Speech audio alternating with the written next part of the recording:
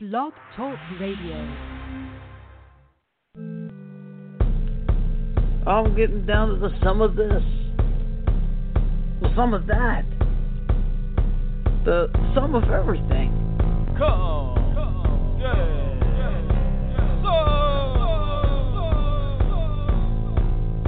Hey guys, it's day 43 of the Come Get Some Experience here with Miami Six Man on your Twitter feed. It's me, Chris C, and you can also follow me on Twitter at CGS here, and you can email me using cgshere@gmail.com. Now, I got part two here today with Bryan Behar, and we continue where we left off. He's going to talk a lot about the experience in the writing room, what it's like to be one of many writers, the relevance and success of Full House and Fuller House and the fan base that has. And there's also going to be some talk about John Ritter, the dearly departed, awesome actor, John Ritter.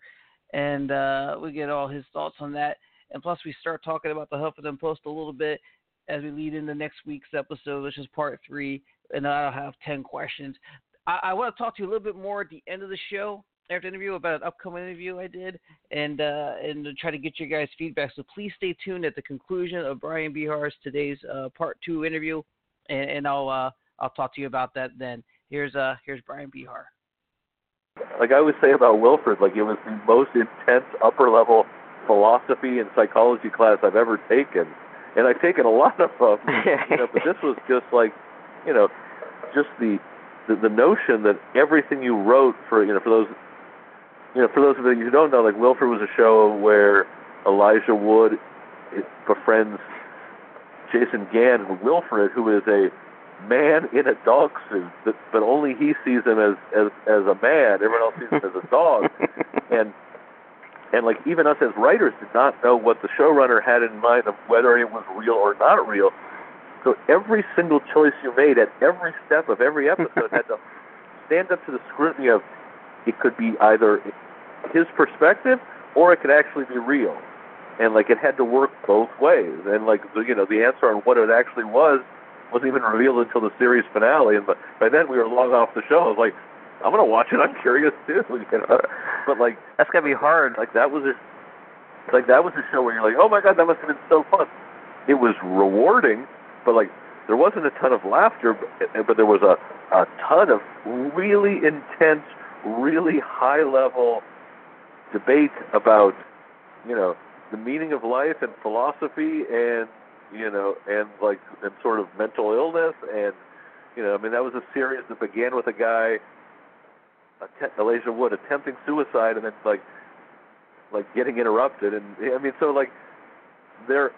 interesting, like as the form has moved away from just like the traditional multi-camera shot in front of a studio audience type of thing to, in many cases, things that are more filmic.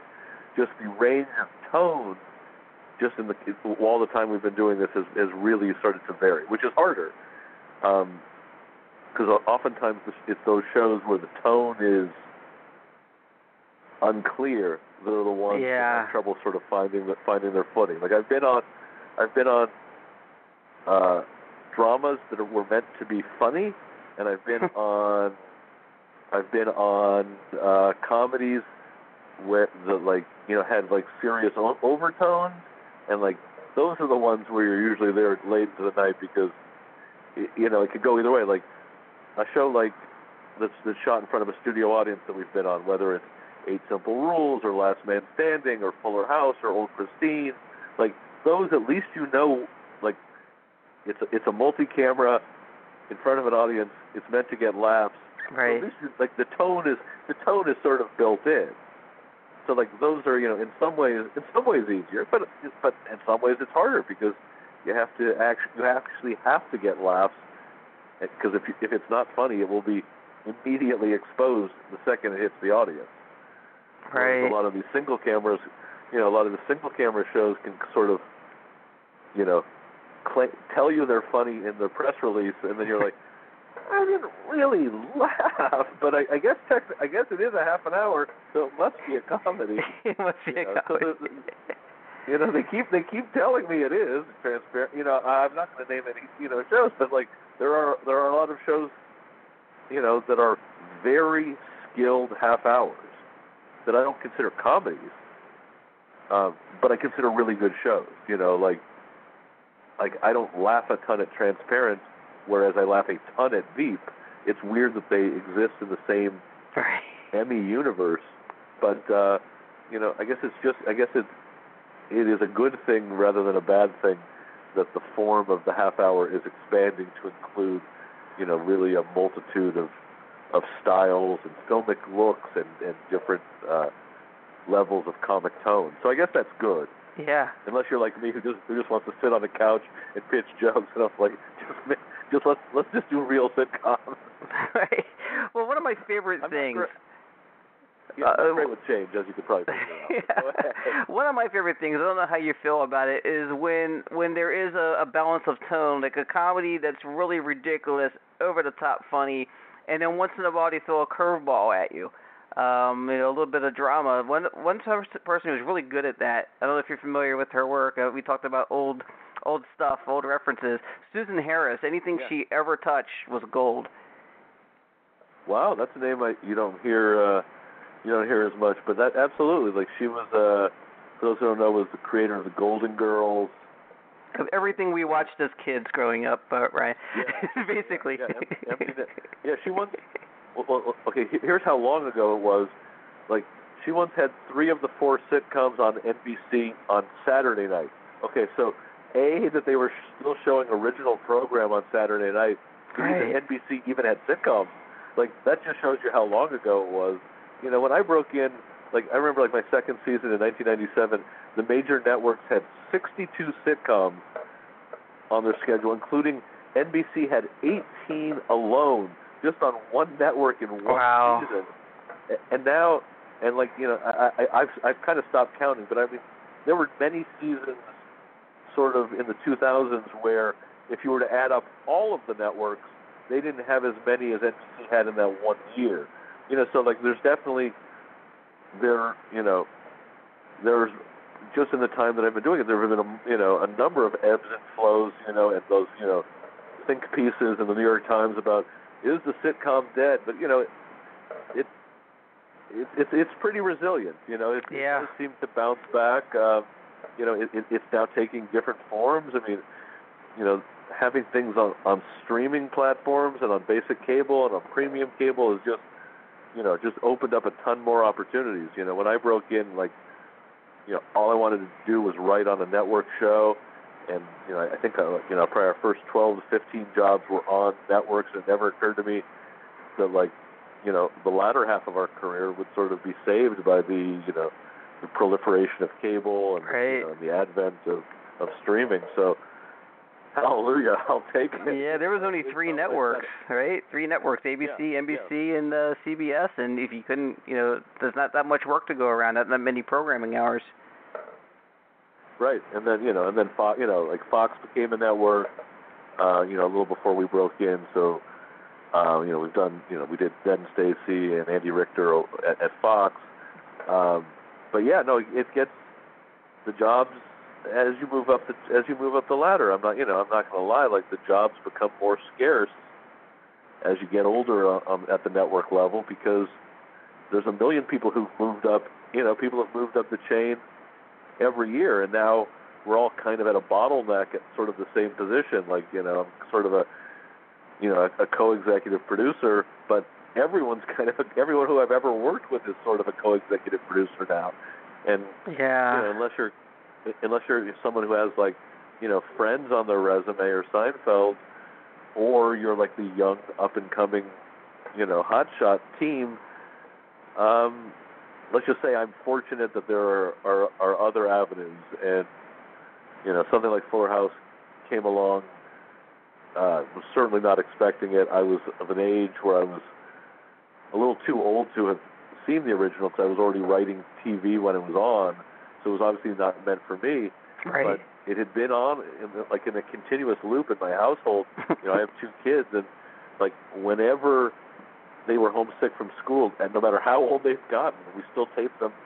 Wow. The Brady Bunch and Full House, and like I don't think I understood the magnitude of its popularity until really I started doing it. Because I was like, you know what, I don't know if I'm going to go to this meeting.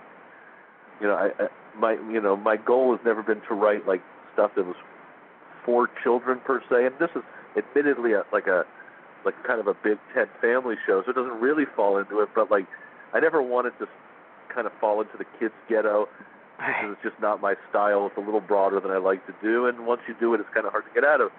And my daughter was like, you know, and she was like 14 or 15 at the time. Don't think I'm a bad parent, but she's like, do not fuck this up. You know, like she was really smart about like, you know, because like for her and all of her friends, Full House was an institution. Yeah. That they grew up with, that had been like such a soothing factor over the years throughout their lives, and you know we can talk a little more about it, but like that's what I've discovered is that anyone who is like pretty much between the ages of like 8 and 38, this is their show, Yeah. And like that is a massive reservoir of goodwill to walk into a new series with. Well, it's already won, right? Pardon me? It's already won an award, hasn't it? A Teen's Choice Award, I believe. It did. It won the Teen Choice Award for Best Comedy, and then just 2 days ago, the nominees for the People's Choice Award came out, and this is you'll kind of get a sense of like one of these things is not like the other, but like they have us in the best, not even best new, but best streaming comedy. So the nominees are Veep, The Unbreakable Kimmy Schmidt, Shameless, The Mindy Show, and Fuller House. Wow. Which, you know, that is some very lofty competition, and I'm well aware that it's, you know, the appeals are very different. Yeah. But just the fact that I mean, you know, I've been on so many failed shows, and I've been on so many shows where I could do a full season, and people are like, oh, I never even heard of that.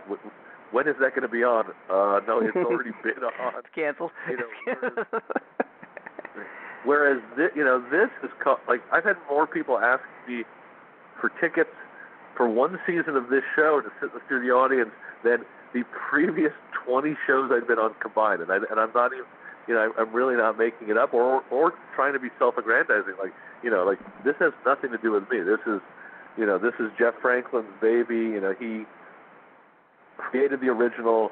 He's always felt that there was, you know, unfinished business and more stories to tell, and an audience that cared about these characters. And I'm just happy to help, you know, update it in any way, and happy to make it funnier in any way. But you know, in many ways, I'm just, you know, I'm very fortunate and along for the ride. And well, I plan on staying as long as they'll have me. So, knock on wood.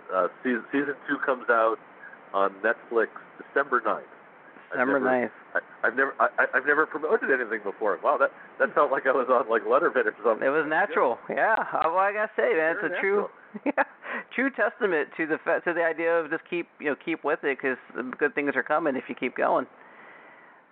Yeah, and there've been, I mean, believe me, there have, and I don't think I'm speaking out of school, but there are many times where we thought of giving up. There were seasons where jobs were kind of scarce, you know, where, you know, the desire for people to buy pilots from, you know, like you kind of have a moment where you're kind of hot and people want to hear from you, and which is not to say that, you know, I think we sold a pilot to ABC a couple of years ago, but that has been our first network sale in like maybe 6 or 7 years. So like, you know, there are just realities that come with age, that people are always looking for the hot, new, young voices. And when, you know, it is no secret that I turned 50 this year. I talk about it on Twitter and Huffington Post and Facebook and stuff. So I'm not hiding it like a lot of people wish I would, including my writing partner and my agent. But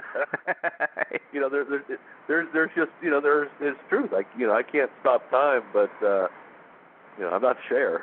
I'm do the best that I can. I'm seeing more people than ever before, myself included, in their 40s or 50s that are just now getting into it. You've been doing it for a while now, but just now getting into it.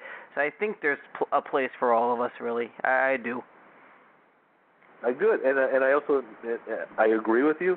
And now that there's so many more avenues, that you can do an online show, and you can shoot YouTube videos, and you can make your own podcast. There's such a do-it-yourself ethos out there that did not exist. Even like almost a decade into my career, like I still felt like, I am beholden to what other people will let me write. Like right. If someone will buy a pilot from me, then I'm allowed to write it. And now I'm like, I'm furious about the election. I'm going to sit down and pen an angry screed, and I put it on Facebook, and I was like, 600 people liked it on Facebook, so I turned it into a Huffington Post column, and now it's it's been liked and shared by like 1,200 people, and I'm like, I didn't even know I was going to write that today, but like there's so many more just opportunities in every venue, like not just narratively, but and not just comically, but just to have your voice out there. Even Twitter has been like for all the hand wringing about what it's done to the the level of discourse in the country, the fact that it has democratized the ability for people to get their voice out, and anyone Yep. can say something, and anyone can be retweeted, and anyone can have their thoughts heard. Like that to me, the benefits certainly outweigh the negatives. And there are a plethora of negatives. Yeah. But we see them. Believe me, as someone who received a high number of violently anti-Semitic tweets during the past week, the last Wow. week of the election. But that's for another day. That's you can bring me and the Anti-Defamation League on for a joint podcast. So we might have to. Keep it fun for now. Well, I'll ask you one more question about the rating, because I know we're winding down on time here, but you've been great. Cool. I mean, not cool is over, but thank God it's over. No. For me, yeah. no, thank God this is over. I'm staring at a clock. No, I don't know the clock, so go ahead. This guy's eccentric. He doesn't own a timepiece. Yes, you were going to ask a question about the rating. The sundial works for you. If it works, it works. In the rating, how closely do you work with the actors themselves? You ever have actors want to have input on their lines and say, I don't know that they'd say this, maybe better to say that, or anything like that? Yeah, I mean, like I said, it is a TV, you're not writing a novel. It is a collaborative process. Nobody knows their character better than the actors. And especially these actors, I mean, like I could speak specifically to Fuller House. These are people who have inhabited these actual characters for 35 years. So like I, as someone who's been there for 2 seasons, am not going to know, what DJ or Stephanie are going to say, like the actors. To the extent that they will. But like, I've been on shows with like kind of grumpy comic actors who will throw everything out. Wow. And then, but these people have been lovely. Like, I mean, they all love the show. And it's just fascinating. Especially like when the what do we call them? Oh, the legacy cast comes back. That's the polite term for the old people. That's John Stamos, Dave Coulier, Bob Saget, and Lori Loughlin. Like that's like when they come back. There's even like an extra special, just like burst of good feeling and nostalgia. Right. I mean, it's been amazing. It's been amazing that the 3 girls who are no longer girls, like, have really created the show of their own. Like you don't need the older people, but like it's fantastic when they're there. Just one word to the wise: never have your picture taken next to John Stamos. Like, oh my God! Like I didn't know I had gained any weight. Like like I always think I'm like 3 crunches away from being able to be like in a shirtless Abercrombie ad playing frisbee. So I was like, he was on the set. It was the first episode of season 1, and he's like, "Hey, Bryan, let's." I was like, I mean, he probably didn't know my name, but he's like, "Let's take a picture." And I'm thinking like, "Oh my God, we're just like a couple slender-hipped, swarthy Mediterranean guys." I think that was going to be my caption.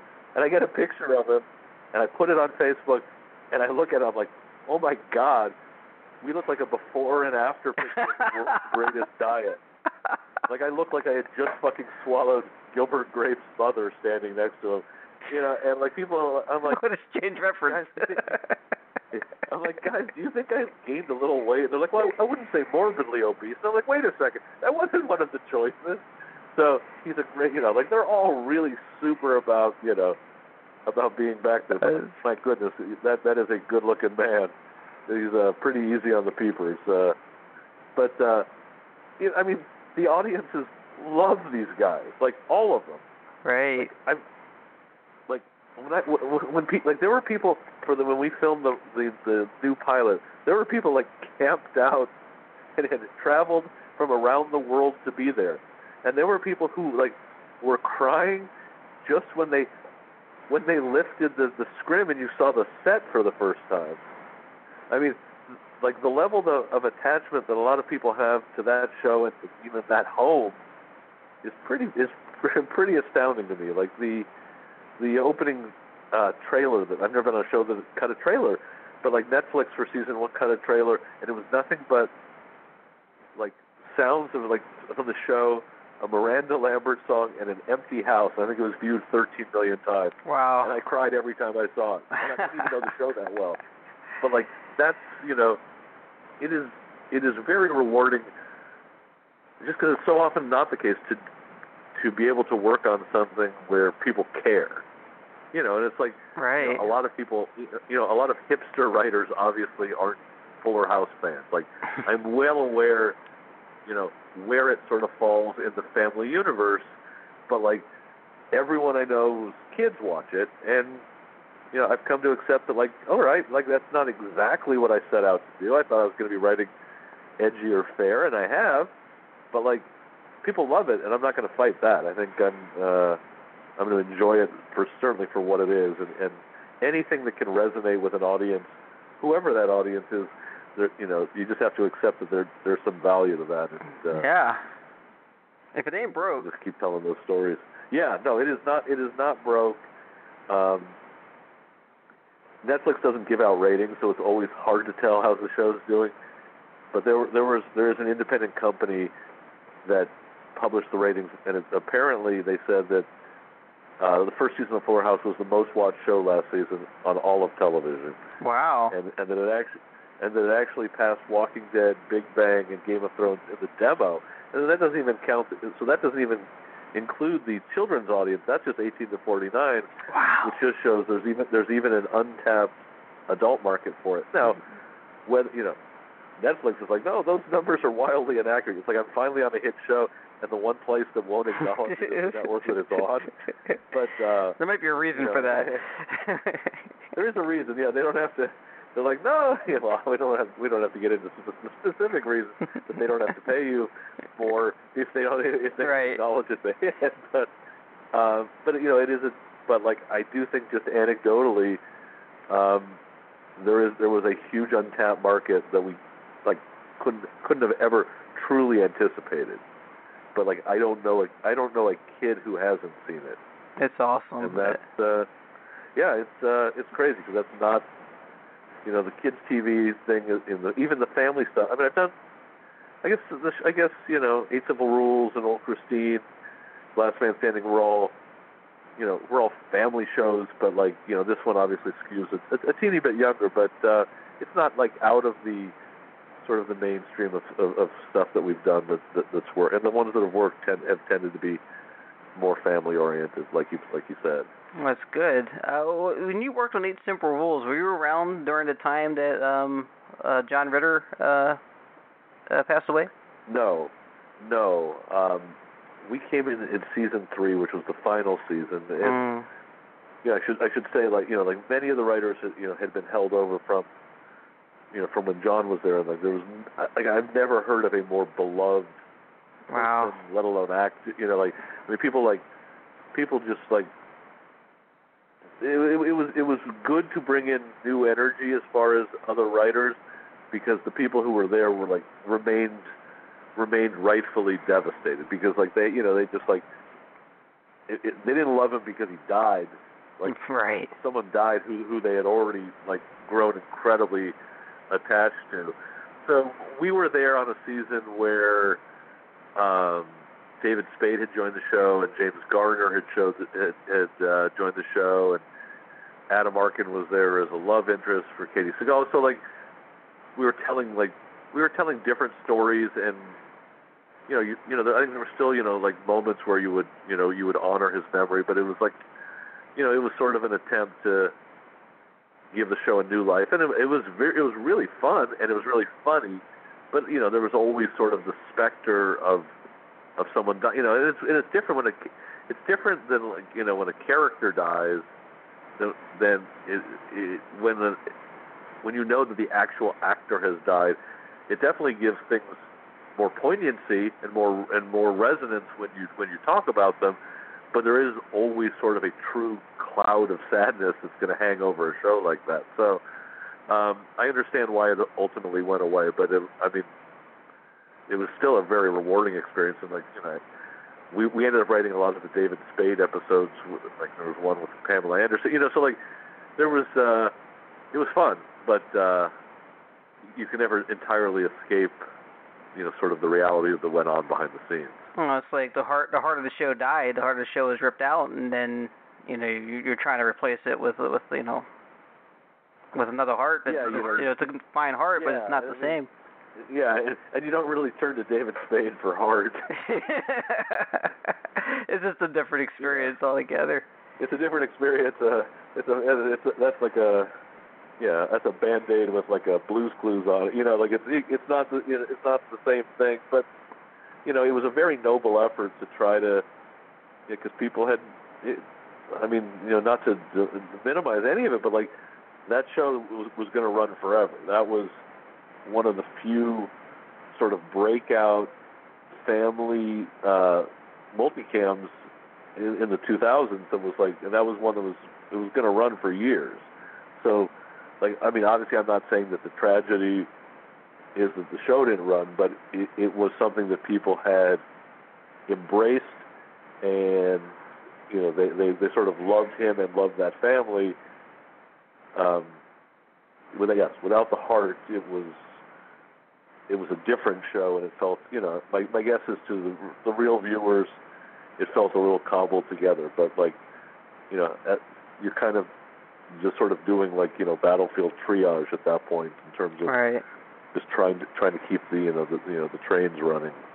So it was like I said, a noble effort, but I also understand why they felt that 3 years was sufficient. Yeah, John Ritter's the kind of guy that you see pop up again. You go, oh, he's back, and you get real excited about it because you really enjoy his work. So that's one of those things. No, and I was like that as a fan. I was like, oh my God, I didn't realize how much I missed him. Right. And then you're like, when you see him on a sitcom, you're like, why hasn't he been on a sitcom, all this time? There are certain people who are just savants at the skill at this specific medium, like whether it's John Ritter or Michael J. Fox or Julia Louis-Dreyfus. Like there are certain people who are just great at sitcoms, and right. And anytime you see them, you want to see them more, and you're like, wow, why are they not always on television? Yeah, that's just something that compounded the tragedy. Is people were starting to rediscover him and remember how much they enjoyed and missed him, and that was that was behind the scenes. That was felt just as much, because you had a lot of people there who had really strong attachments to him as people, and like so, that was sad all around. So let's not end on a sad note. No. Here's what I do here. What I normally do. By the way, you've been awesome. What I do here usually is I'm some filibustering. And what I do here is I do 10 questions. 10 questions. Think fast with all my guests, and it's basically just a bunch of nonsense. So I'll ask you a question. It might be nonsense. It might be deep. It might be anything. But you can pass if you don't like the question, and then we'll just have some fun with it. And that's usually how I end. What's that? Well, now I might go get my Xanax. This seems scary, but go ahead. Before we address that, I do want to address your Huffington Post articles I was reading. There are some things that really speak to your character and who you are. You talk a lot about, I mean, of course, there's and again, this is not a long enough show to get into it, tragedy in your life, depression, and the fact that you're a sensitive guy. You cry at movies and TV.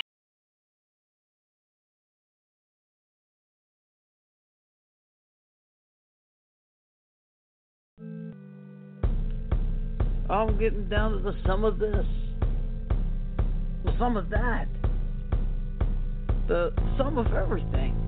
Come, yeah.